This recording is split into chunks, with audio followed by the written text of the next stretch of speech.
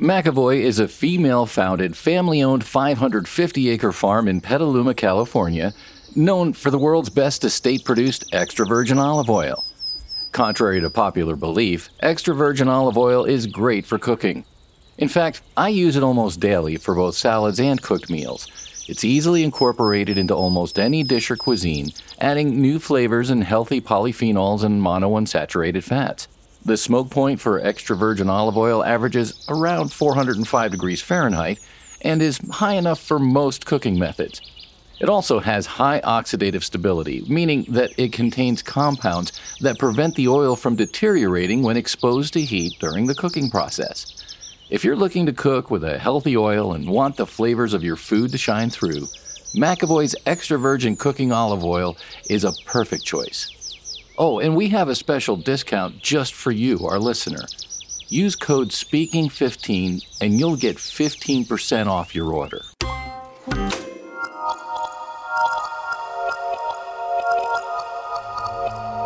Andre had been shot in 1998, a year prior to this crime being committed, but his recovery was extensive. Andre almost lost his life when he got shot. A year later, he was still unable to walk properly, let alone run. Yet, he was still identified in the lineup as the assailant.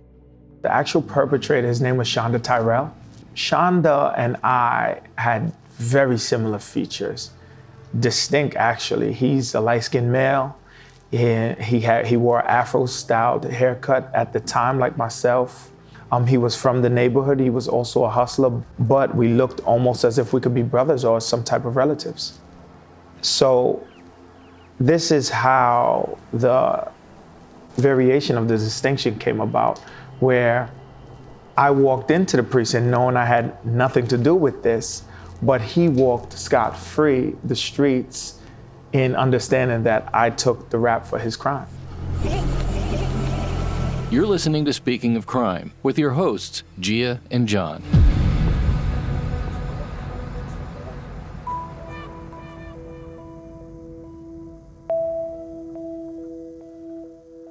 We asked Andre how and why he had been shot. He told us that he had made some bad decisions and ended up dealing drugs. But after being shot and almost losing his life, he knew things had to change, and quickly.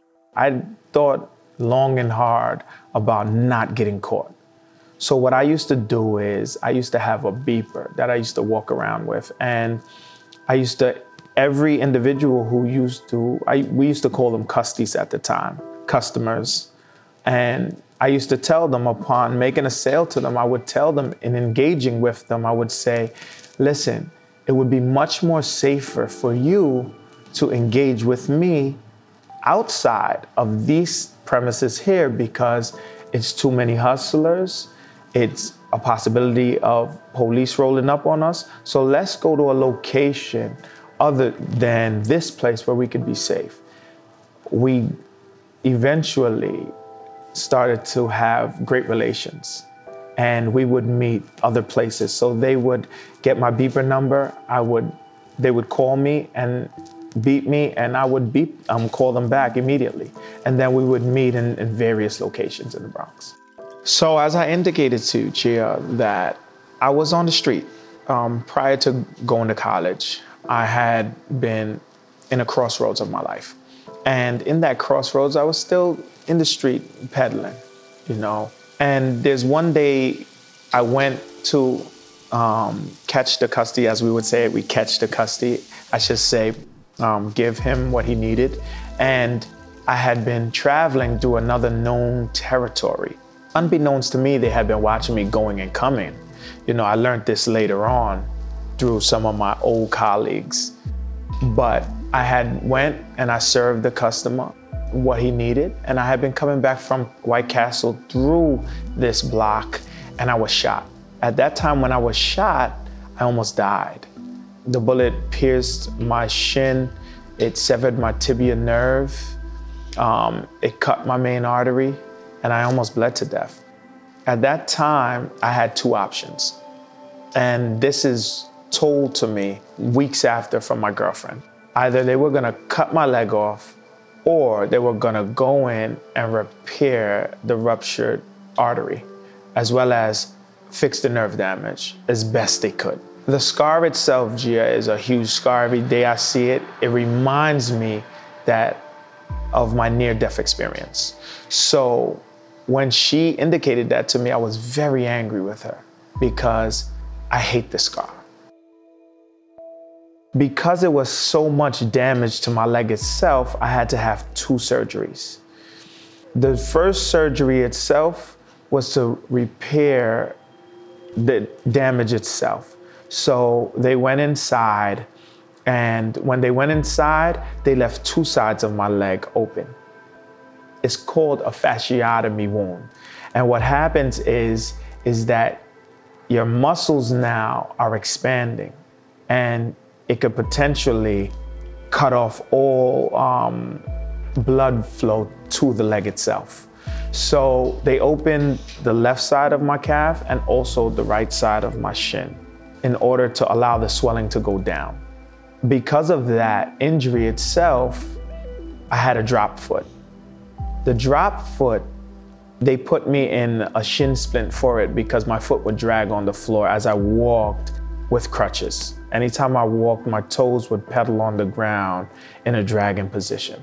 So for months after, I should say the third surgery, which was the repairing of all of this, putting in the sutures and everything else, putting the skin graft onto my leg, I had this drop foot and I would have a shin splint on. I had to do rehabilitation. For months after I had done rehabilitation. So in doing the rehabilitation, during that time, it should also be known that my mind was rehabilitating.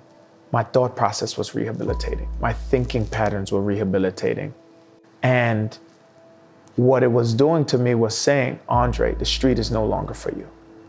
You have to leave this or you're gonna die. This is your only choice. And I started college. This is how my college, career started. After I got shot in 1998. So coming into the trauma of that, it put me into a new course of life, onto a new career path, because I wanted to become a businessman. Because of all of the damage in my leg, I wasn't able to run. So with Andre being incapable of chasing the victims down the street, how could it be that Stephanie identified him as the assailant? And why did his lawyer neglect to bring up this very obvious fact, along with medical records, in court? Andre was certain that this mix-up would all be straightened out during the course of the trial, knowing that it was impossible for him to have committed this crime. He thought it would be obvious to everyone. But unfortunately, that was not the case.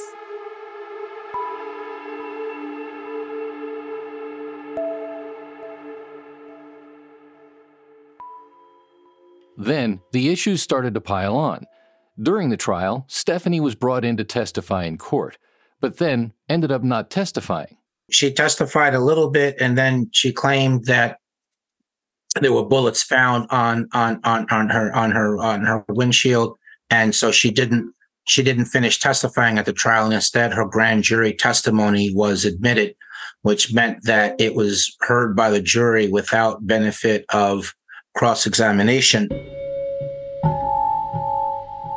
Stephanie's grand jury testimony being allowed into Andre's trial was very unusual and very unfair, as Andre's attorney did not have the opportunity to cross-examine Stephanie or ask her any questions, allowing her testimony to stand alone as fact in front of the jury. At the grand jury, there is only a prosecutor present, there is no defense attorney, and no questioning from the other side. We talked to one of Andre's attorneys, Jeffrey Deskovic, about how unusual this was.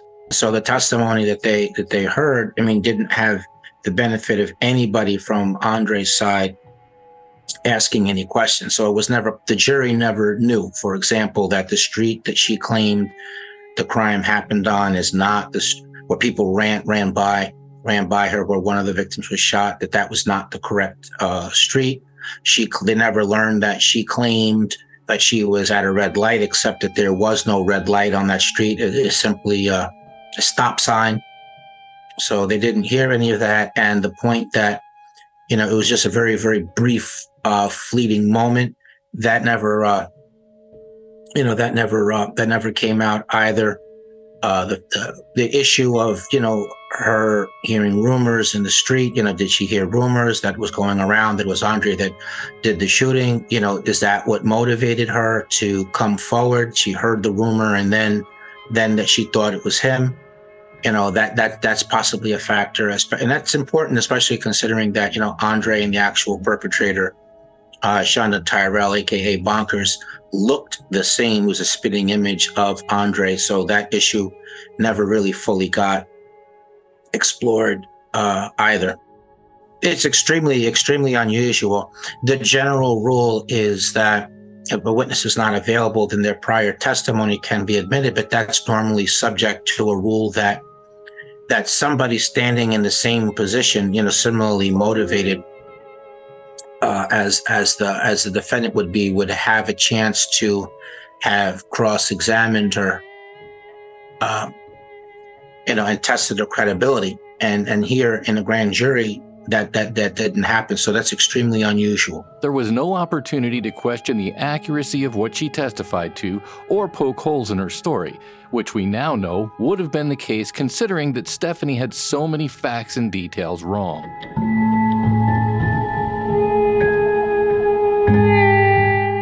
So the question remains, why did Stephanie identify Andre? The actual perpetrator, his name was Shonda Tyrell. Shonda and I had very similar features, distinct actually. He's a light-skinned male. He wore an Afro-styled haircut at the time, like myself. He was from the neighborhood. He was also a hustler, but he sold weed and I sold crack cocaine at the time. So in that aspect, we had two different trades, but we looked almost as if we could be brothers or some type of relatives. So this is how the variation of the distinction came about, where I walked into the precinct knowing I had nothing to do with this, but he walked scot-free the streets in understanding that I took the rap for his crime. Andre and Shonda looked so similar that even today, when I first met Andre and he shared his story with me, it was unbelievable. I asked him if he thought that Shonda actually looked like him, and his response shocked me. His exact words were, "Yes, he's almost a spitting image of me."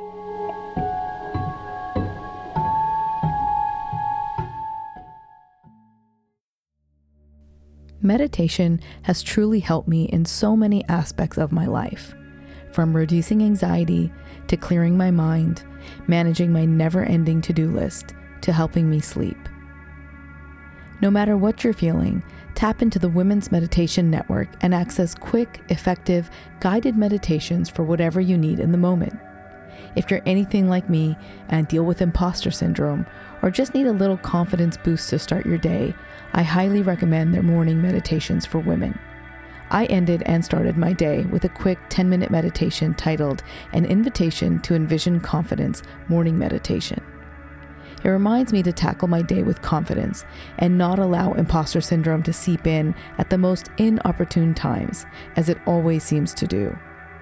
The Women's Meditation Network includes 11 different podcasts of their guided meditations and music tracks. So go follow Morning Meditation for Women now, wherever you listen to podcasts, and start listening for free today. Just search Morning Meditation for Women on your favorite podcast app and follow, or you can visit www.womensmeditationnetwork.com. More calm, better sleep, and less anxiety are all at your fingertips for free.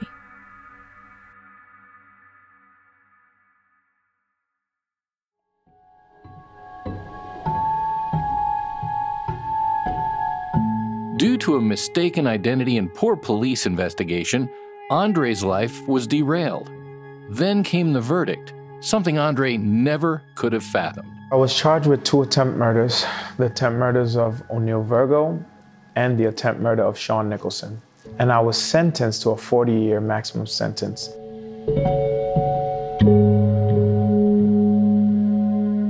When I was sentenced, I should say, first of all, during the course of trial, and it should be understood that I really had a crooked attorney. My attorney was with the mob. Thomas Lee was a mob affiliate for the Banana crime family. And he represented them throughout the tenure of his entire career, from the inception straight out of college. And through a thorough investigation, we were able to get his records, his transcripts, when he became a federal informant. I never received a fair trial with Thomas Lee. And that's where the ball started rolling down the hill and became an avalanche.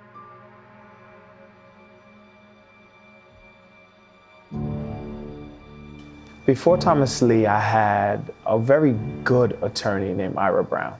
And Ira Brown, he had made a defense because I told Ira, I said, listen, Ira, there's no way possible I could have committed this crime. And he asked me, Andre, why? I said, Ira, look at my leg. I could never have ran to engage in a foot chase. It's impossible. To this day, I'm still recovering. He utilized what I said and made that our defense. Because Ira Brown was so engaged in murder trials, my family thought that it would not be plausible to keep him because he kept on adjourning the case itself. We hired Thomas Lee through a friend who said, Thomas Lee, we should go with him. We were originally trying to get Murray Richmond, but we ended up with Thomas Lee through the referral of Murray Richmond because he was going on, a family friend, I should say, and Murray Richmond, because Murray was going on vacation and he couldn't take the case. Attorneys have hundreds of cases that they deal with. When you're paid, you're a paid attorney, you're taking on client after client after client. And what happens is sometimes one of your cases may cross another. And now the case that's not as active, during the course of hearings or moving forward to trial, you adjourn it, you push it off a little bit. And this is what happened because I was in my preliminary stages with Ira Brown. He kept pushing off the case itself and saying to my family, listen, I adjourned it a month, I adjourned it another month, and my family saying, listen, Andre's trying to get back in school. I'm telling them, I'm trying to get back to school and make the fall semester. I can't be in here. And we decided to change him. And this is when we got Thomas Lee. And there's a very good possibility that things could have turned out very differently if Andre hadn't switched attorneys. But this decision set off a sequence of unfortunate events that led to Andre's family hiring a mob lawyer, unbeknownst to them. Fast forward to the verdict, as you asked the question, I was in total shock. First of all, during the course of trial, as understanding everything that I was hearing from the witnesses to their criminal histories, to their fabrications, I said, I'm going home. I just knew that the jury was going to see right through these lies, or the judge herself would say, you know what, I've heard enough, Andre's going home. That never happened. A verdict came back through a 12-man jury pool, and I was found guilty. When I was found guilty and I sat there awaiting sentence, I still had great thoughts in my mind. I said, the judge is going to read these transcripts because we had almost a 2-month hiatus. I said, the judge is going to read these transcripts, and after she reads what has been said here, I'm going home. That never occurred. On the day of sentencing, they had an impact statement. And that impact statement came through one of the complainant witnesses' mother. Sean Nicholson's mother came and said to Judge Bamberger why she believed I should spend the rest of my life in prison. And she indicated to Judge Bamberger that her son now was an invalid, as being a paraplegic, because Sean Nicholson was paralyzed from the waist down.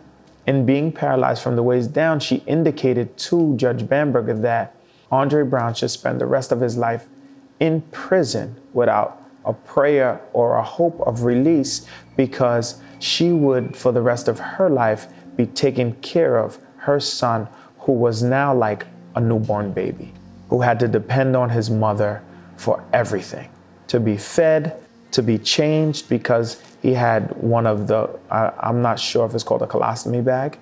And these are the things that she was outraged about. She was so enraged that she told the judge that I should spend the rest of my life without the possibility of parole inside of prison. Because that sentence is impossible for the judge to hand out, the judge made it almost similar. So the max I could have received would have been 25 years for each individual. The judge said, and she thought it as being nice to me, she said, I'm gonna give you 20 years for O'Neal Virgo and 20 years for Sean Nicholson, and both of them will be ran consecutively. And what consecutive sentence means is that you would finish one sentence and then you would start another sentence. So I was released by the grace of God and exonerated after 23 years. My sentence was vacated. I had just started my new sentence. I was 3 years into my next 20-year bid. And in answering your question, I was dismayed. I was in disbelief. I was in shock when the judge rolled her tongue to say, Andre, you would be in prison for the next 40 years.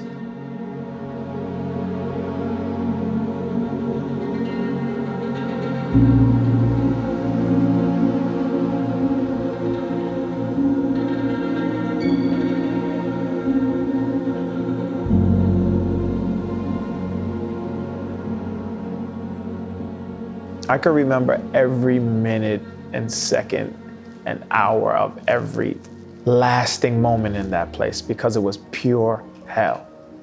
Are we talking about coming through central booking?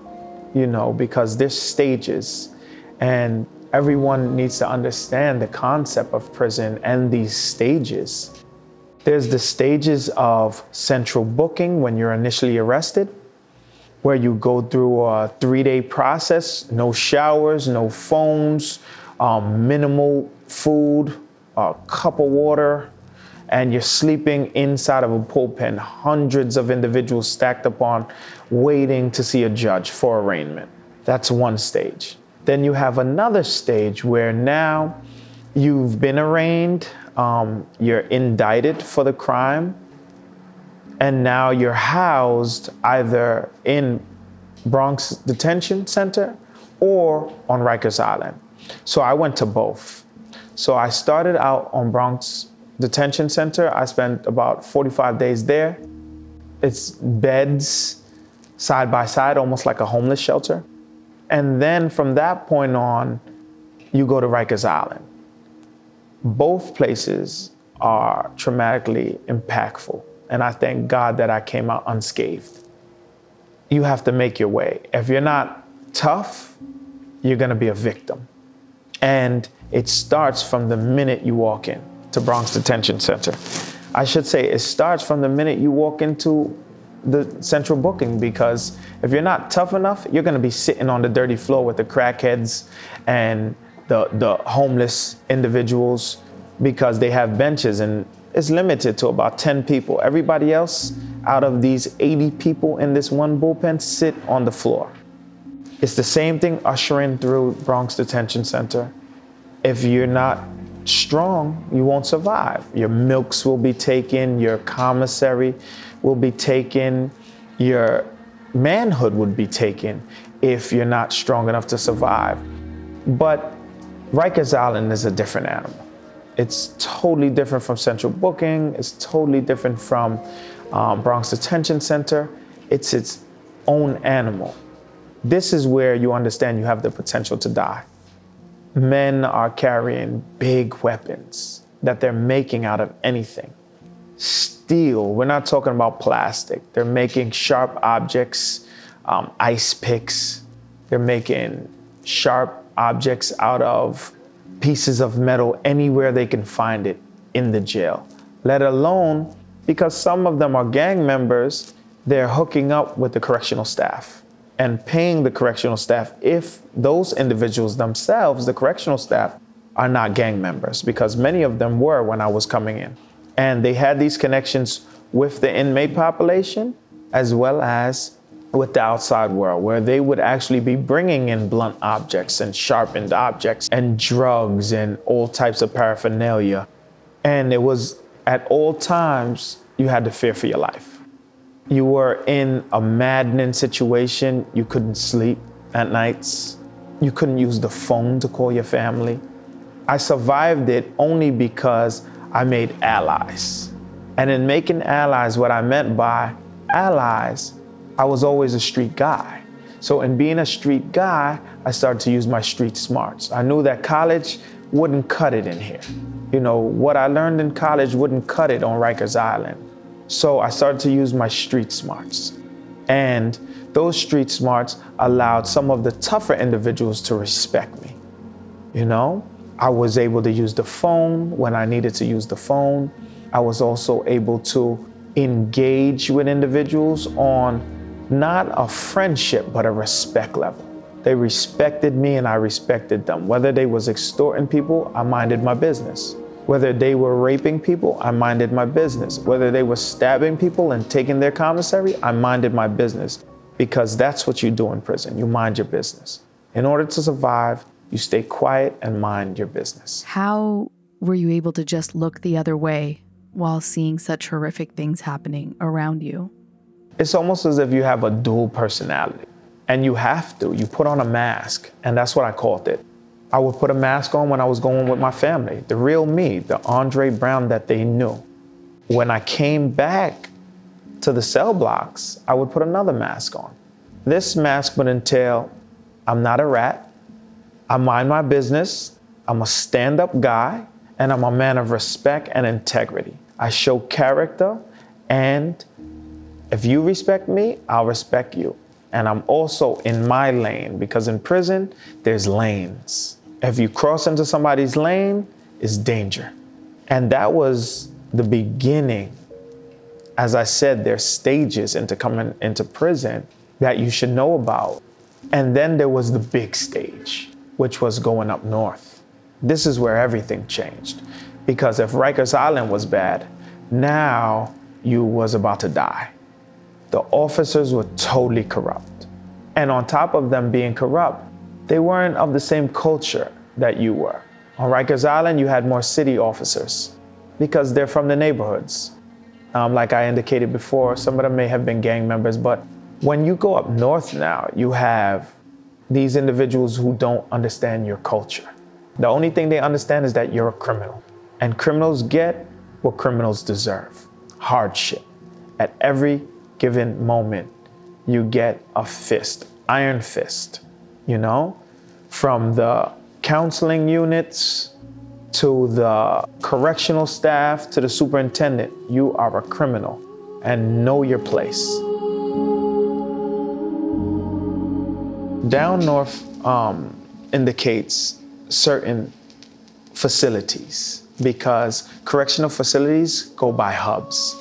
So down north would be considered Sing Sing Correctional Facility, Shawangunk Correctional Facility, Downstate Correctional Facility, Eastern Correctional Facility, Ulster Correctional Facility, and so forth and so on. Green Haven, and you have a few others. Katsaki and Comstock. I can remember it like it was yesterday, all of these different prisons. And then up north now is where the transition comes, where you have Wendy Correctional Facility, Elmira Correctional Facility, Clinton, Attica, Auburn, these big no-name prisons where now things happen. Individuals who are mass murderers are housed in these prisons. Individuals who are mass rapists are housed in these prisons. Nothing is uncommon. Everyone is housed together. If you have the time, you could be put with the Son of Sam.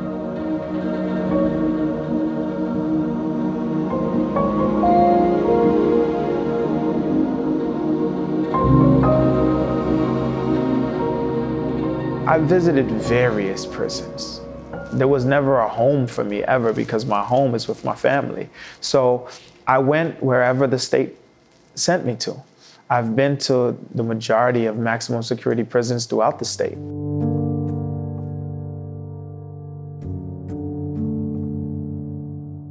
It's very cold, like a morgue. When you walk into the facility, in the front of the facility is a warmer environment. And it's a facade, actually. And the facade goes on for the masses, because there are times when the politicians come to visit. And when they come, everybody's on high alert. So they must allow the prison to look like as if it's being ran in accordance with policy and procedure. But as I knew it, anything goes. If you did something out of turn, or you took a couple extra slices of bread or 6 extra sugars because you wanted to make something sweet, maybe make some sugar water because you didn't have commissary, you were heavily reprimanded. And these reprimands can go from anything to a simple slap across the face, a choke to your neck, stomping on your back, or even sending you to solitary confinement. One day, while Andre was going about his normal routine in prison, an older man approached him. This interaction would start a chain of events that would eventually turn things around. Next week, you will hear Andre talk about who this man was, what he showed Andre, and how that was the beginning of his fight for freedom. If you're interested in the story and you want to know more about the case, you can check out our social media pages. We will be sharing photos and more information from the case. We are at Speaking of Crime on Facebook, Instagram, and TikTok, and at Crime Speaking on Twitter.